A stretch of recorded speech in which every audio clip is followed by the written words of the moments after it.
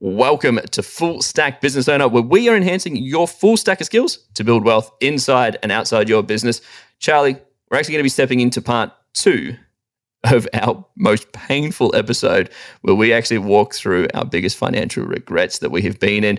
For everybody listening, we want you to share yours. So comment down below in this video or head over to Facebook and join the Facebook group, which is called Full Stack Business Owner Community. We're actually going to be sharing more of our pain over there as well. So be sure that you're in the group. But Charlie, before we give these people what they're listening and for, let's cue the disclaimer.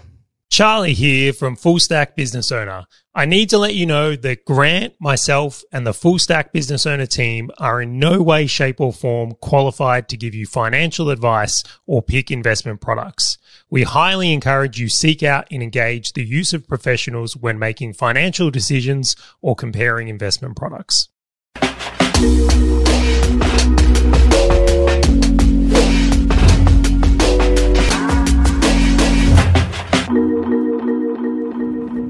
Let's jump on from this one. I want to hear your point number 2. What's your second financial mistake? So the second one, I'm going to piggyback off what you mentioned as your second point to relate to it. I'm going to group quite a few scenarios into one.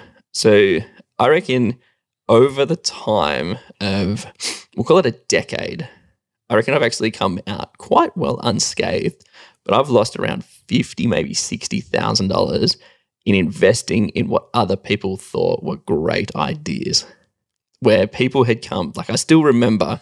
I'm sorry, I'm laughing a little bit because I actually kept these off my list. I have heaps of these as well, but they didn't make the top 3. Right?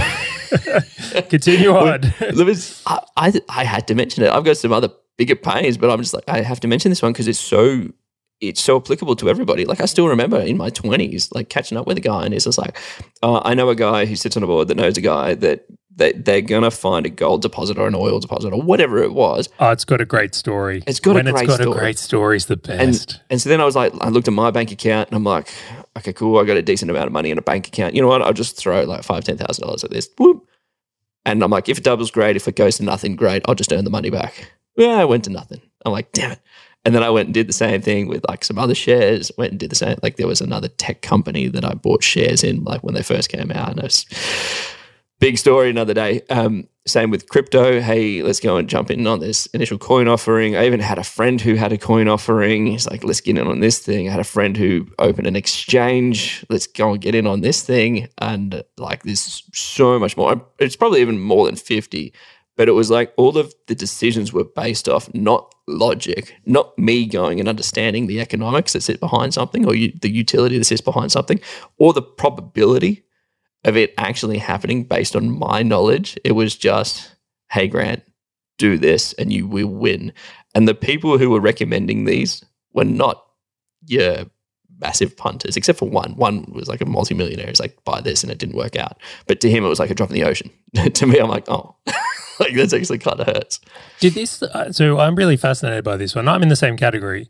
Did this teach you the difference between investing and speculating by chance? Completely. This was the definition of investing versus speculating, to the point where, so I haven't watched the news. I kind of look at it now a little bit just to get fed some updates and sort of pick out the points that are actually relevant to me. But I haven't consumed news for a very long period of time, since I was like 18 when Tim Ferriss came out with like the 4-hour work week and he was talking about news consumption and everything. Like I just cut it off. I'm like, I don't need this in my life. Because I was such a big naysayer of everybody just because I got burnt so many times. Because everyone's like, oh, let's go into this business together. No, let's do this. Nope, invest in this. Nope, didn't work. And I just got so burnt that I'm like, the only person I back is me. I can get myself through every situation and I've got more willpower, more ability and more grit than anyone I know. And I will just brute force myself to success. Everybody else be damned. Right. And that was like me starting off on my business career, which explains a lot about things that I've mentioned on this podcast before of just going, let's just plow forwards. So it burnt me. I actually took 2 steps back where I just said, well, no one's going to actually help me on this journey besides me. Or in actual fact, I'm like, now I lean into, well, who's done it before? How do I talk to them? What are the best questions for me to ask them and all these things? But I had to like go from a standing start when everyone else is jogging. And I'm like, oh man. It's so interesting. I completely see, like, a lot of people take their investment advice from like barbecues, right? They'll catch up with some friends and like, oh, he's just, he's doing a development. Maybe I should do a development. And then they get way in over their head, or the timing's out. Like, someone did a development when it was the perfect timing to do a development. And then you get in at this like train wreck moment where everything's overpriced.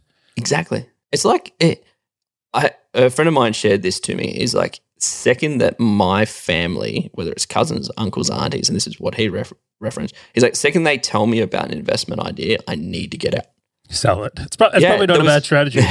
So he did the same with crypto. So he bought Bitcoin, he bought Ethereum, and like family was telling him like, hey, have you heard about this? Have you thought about investing in this? And he's like, I've sold. I'm out. I'm done. Like he's like too inflated. And I'm like, what? So, but the biggest lesson for me on this is like, yes, there was a cash cost allocated to it, which also had an opportunity cost and everything. But the point of speculating or just taking other people, like, it's like, I call it like outsourced investing, right? I think they call it trust signals. It's like if and I'll just use an example, like if Elon Musk invests things, like you automatically think, well, if Elon will do it, then it must be okay for me. Dogecoin and Bitcoin, great. Yeah, and it's like, because when people don't necessarily understand something, so let's use crypto as the example. If someone doesn't really understand crypto, which I would argue 99% of people don't, Agreed. What do they actually use to develop a buying decision? It's like, well, look, my mum invested in it and she made all this money. Well, then if I trust my mum, well, then I'm going to do this as well. Or if Elon bought it, then I'll bought it. And a lot of people get burned in this, like hard. Two of the people that I know that made the most amount of money in crypto spent 3 to 6 months educating themselves before they put $1 in. And I'm just like, yep, like there you go. Because I was like, like that is where you need to be at. And so, yeah, so my point was two on this. The first one was like, I actually got burnt so much that I ran away from taking other people's insights and advice across everything. Like I just stopped trusting people, whether it be business recommendations, business advice, like kind of stopped going to seminars and all masterminds and all these different things just because I felt so burnt by it. And so then the second one was obviously just, hey, you can't just speculate off other people. You can't outsource. Can I ask a question on this one though? Do you think that because of these experiences, that it actually had you develop a bias into assets you can control? Because yes. I think for a lot of business owners, like let's pretend you had that experience on the gold mine or whatever it was, silver. I don't actually know what the mine was, but they didn't find what it was there and you lost your money. And you realize, well, if I was there in Western Australia, I would have found that gold. Exactly. Right? See where it come from? Yeah. And it comes back to that staying in your lane, right? What the hell do I know about like gold and oil exploration? Nothing. Like, how would I even know that they're doing a good job or that they've found a pocket or anything like that? It's pure speculation. It's like the story. The stories, they always get me. I'm like, listen to this thing. It's like, man, you don't understand. There's this guy and he's the ex-engineer at Google. Right. And he's seen things he knows, right? And he's come out and he's got this new product because like Google can't build it because it's going to be a conflict to something they're already building. Yep. So like they're not going to build this because it would reduce the value of YouTube. So he's come out and I'm like. The story. But and so it really did like, hence why I went back into I can control business, I can sell, I can market, I can deliver. That is what I'm going to do is I'm just going to back myself. Property has this attribute as well, right? This is one where you can like go to the actual thing and like, renovate, develop. Like, interestingly enough, like I looked at investing in a property years ago, about it was 2006 is when I started looking. But then I turned into business and I just said, well, I can control business because I didn't understand the different assets at the time of like property. Like I didn't look at property going, I could completely manipulate this just the same as a business. I looked at business is the only thing I can control. I can change everything. I can do it all. That's it. Like that's the only way I'm going to win. But upon hindsight and talking to people, like totally can control this stuff. I would almost make the argument you can do it in all the assets. Like if you think of like, I know we've been going on a bit of a Carl Icahn just rampage at the moment, listening to some of his. He's a very interesting thinker. I enjoy when he does an interview. He just thinks differently. He's one of these people that thinks differently. But to the idea is like he's totally doing like, I think he calls it activism or corporate raider. So these are like listed companies where he's going in and actually seizing control of a company to make changes that is listed. So like there are ways, and I'm sure the same exists in like other assets as well. Like in crypto, you could build a coin or build a tool on a coin to affect things. But it's a very, very interesting thought here. Yeah, and he stays in his lane is like the key thing to this. Like speculation and things, investing in things I have no idea about is only going to lead to disaster. I'm just going to be sitting there holding the bag. What about your third one, Charlie? There's always a moment of sadness before I have to tell you one of these. The minute of silence for the lost money. All right. So I actually was very fortunate, and I say very, very fortunate, where I was in the position where a property got presented to me to buy. So I'd hired a buyer's agent and they'd shown, like I just had a really good win on a property with this buyer's agent. And then the second property they presented, like we were really happy. So we got a really good result on property number 1. We said, let's go again. And then they're like, all right, property number 2 came up. They found a ripper property. A really, really good property, and I want to describe this. This was a property someone had bought, and then basically they were an older person, let's say, and they'd subdivided the block and built a house on it. So it's they call it a splitter. So there's an original old house, and then in the backyard they'd actually built another full house. And I don't mean like a granny flat. I mean like a 4-bedroom house. Yep. So the plan was for this person is that as they're getting older, they're going to rent out the other one to provide income. So they had the place paid off. Now, unfortunately, this person either didn't want to live there anymore, or they got into, I think it was medical condition where they couldn't live there anymore, and they didn't actually complete the process. So they built the house but hadn't finished all the like splitting of titles, all the things that come into where the value was created. And for anyone that doesn't know, is like if you build another, let's say you build a granny flat on, but you can't just sell the granny flat, right? It's like one property, one title. Yep. But when you do this type of like subdivision splitter, you're now turning like one asset into 2, and there's an immense value in what you can do with that, which we may cover in another episode. Now, to make matters worse, I won't share the location of this just because it's not my information to share, but so there's a significant opportunity on the upside of the property, and I also know there's a government infrastructure thing about to start here. So my buyer's agent's like, dude, he's like, they don't know what's coming. He's like, literally, there's about to be thousands of new jobs in this area, high-paying jobs. There is not enough property to house all the people that are going to work in these jobs. You're going to acquire an undervalued asset into what's going to be a very strong ride. And I'm listening to this and like, again, we love a good story, don't we, Grant? Love a good story. Yeah. So I'm like sitting there and this deal's coming across and I'm like, and I got fearful and we said no. I was looking at the business environment and there were things going on in business that were making me feel uncomfortable at this time. So I was looking at this going, if I take this amount of money out of this bank account and put it into the deposit of this property, and there was also some works to do to complete the subdivision. Of course. That I'm going to be actually well below my comfortable level, and that I'm going to miss out. Like if things keep getting worse here, like or something doesn't go well, is like this could actually take us down. Yep. Now, completely unjustified. Just to be really clear on that, like buffers so high, it was like I'm talking like Charlie Buffer. And if you haven't listened to that previous episode about Buffer, you will know that I am. Charlie Buffers are crazy. I'm a conservative guy, but I'd really built up this narrative that if I put, I think it was like a couple of $100,000 into this house, that it's like I was going to be like I won't sleep at night. Because, business could all just end. And like, do you ever have that fear, even though that it's completely unjustified, but do you ever have that fear that it's like, this could all just crash? Definitely.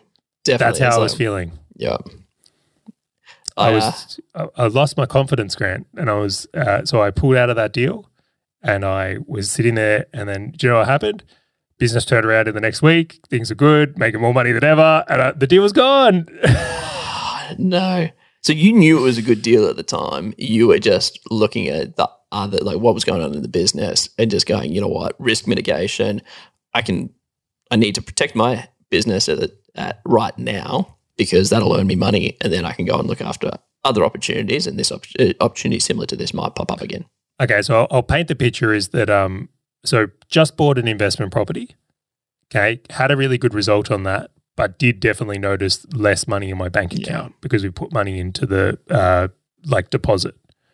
Okay, and that was new for me, and I got the house revalued, and I was like, wow, we're doing really well here, but I didn't have the experience in dealing with that emotion. Then when we got to the second one, right, what I was very aware of now is I was just having a tough month in business. We were having a great year, but that one little moment in time where that month was hard, I extrapolated that and said, well, this is what it's going to be like forever. Yep. Let that 1 month rock me. Or prepare as if it's going to be like that forever. Yeah, and the reality is we all have ups and downs across the year. The danger is thinking that whatever moment you're in is going to be permanent. Even in the good months, we've just had a really good month. And I look at this and go, you've really got to balance yourself a little bit here. Don't get stupid and thinking every month's going to be like this and then becoming wasteful or overspending because you think this is always going to stay that way. So I try to zoom out is what I call it. So after that situation has happened, because I know that you've done a lot of investing probably since that scenario has happened. Have you seen a similar situation to that where you're like, cool, the business is down in comparison to previous months. This month, the buffers are good enough, and then an opportunity is being shot across your desk and you're like, no. Or have you learned from it and gone, no, I'm going to back myself and I'm going to go into this one? Or have you just not seen the situation happen again? That's a great question. I love this question because there was a lot I took from this that I bring into place is I realized that the way I was going about property investing at that point was just more accumulation. There wasn't a really good... Yeah, I was I don't know where I need to end up with the net worth and goals, but I know where I am today isn't enough, so let's just get more. Right, so no clarity around having an actual plan or knowing what a good result looks like for me. So we developed a plan. The second thing is I like rules because I think rules protect me from me. So I looked at that and said, well, okay, if the bank account's here, we're good. If the LVR's on the portfolio are here, we're good. If the cash flow is here, we're good. And I developed a set of things that would remove as many emotional decisions as could be from there. And I think we may have done a previous episode to cover that more in depth. But I think anytime you can bring a clear goal so that you can decide if an investment either gets you closer towards that goal or doesn't, or if you're taking on obscene risk or not taking on obscene risk, I think it can make a really good difference. Because otherwise I just get excited by every story, every mining town and government infrastructure process. I'm like, buy! It's got Charlie's money sitting in it. It's propping up the economy. Yeah, I know it's funny. People will often tell me that I'm a really balanced guy at times. And I often I think and under the surface here, a good story, I think I'm worse than anyone. I just think I've got better at dealing with it.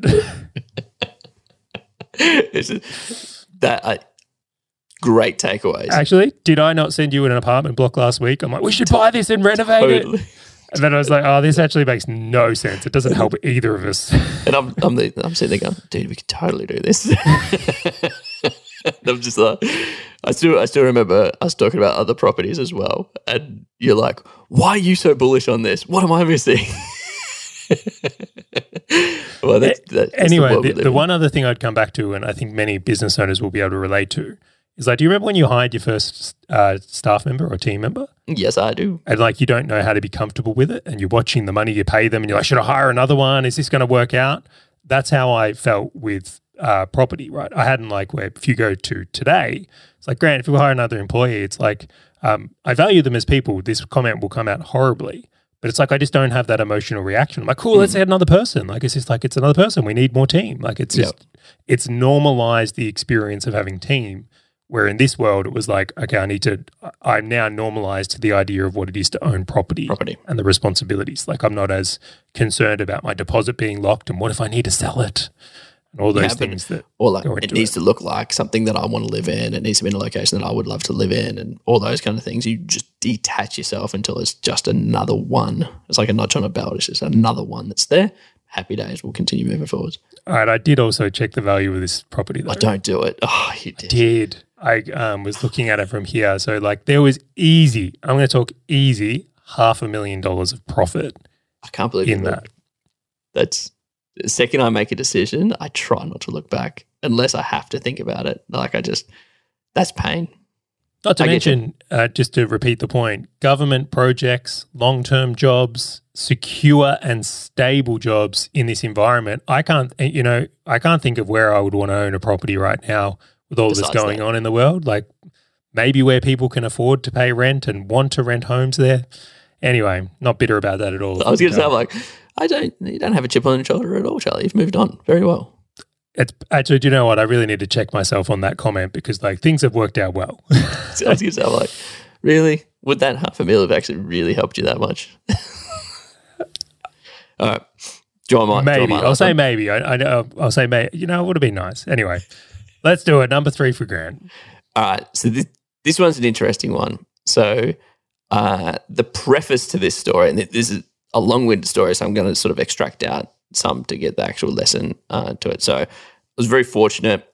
One of the software companies that I had built got to, I'll be transparent, it got to about $5 million valuation. And I know it was $5 million valuation because I sold 5% of my equity for $250,000, which is awesome. To which I went and took $200,000 and loaned it to a software company. And this was in 2015, which is awesome. So nothing quite like going, cool, I'm going to take out some money because at that time, funnily enough, I was actually going to invest in a property. So I'm like, great, I'm going to sell some equity, I'm going to diversify, and I know exactly what I'm going to do with this money. Happy days. And then I'm like, I can totally help this business grow. Use $200,000.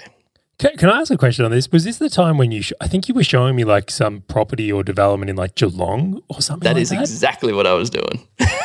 That is exactly what I was doing. So I went and did what I always do, which is go and buy a watch to mark the occasion. Like, cool, went and sold equity in a company at $5 million valuation. Happy days, high fives all around. What I'm going to do, you and I caught up. Hey, this Geelong, I think it's going to be awesome. I still wish that I bought it. Anyway, invested it in this business. It was going to be a very short payback term. I scored a little bit more equity in the business because I had put the money in. And so, Charlie, transparently, it is middle of 2022. And 7 years later, they still owe me about 110,000 of that 200,000, to which it is just sitting there depreciating. So every time we get informed of inflation going up, I just go, this money is just dropping.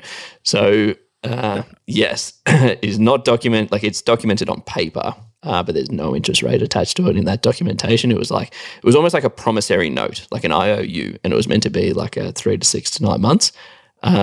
And it turned into 7 years so far. Ouch.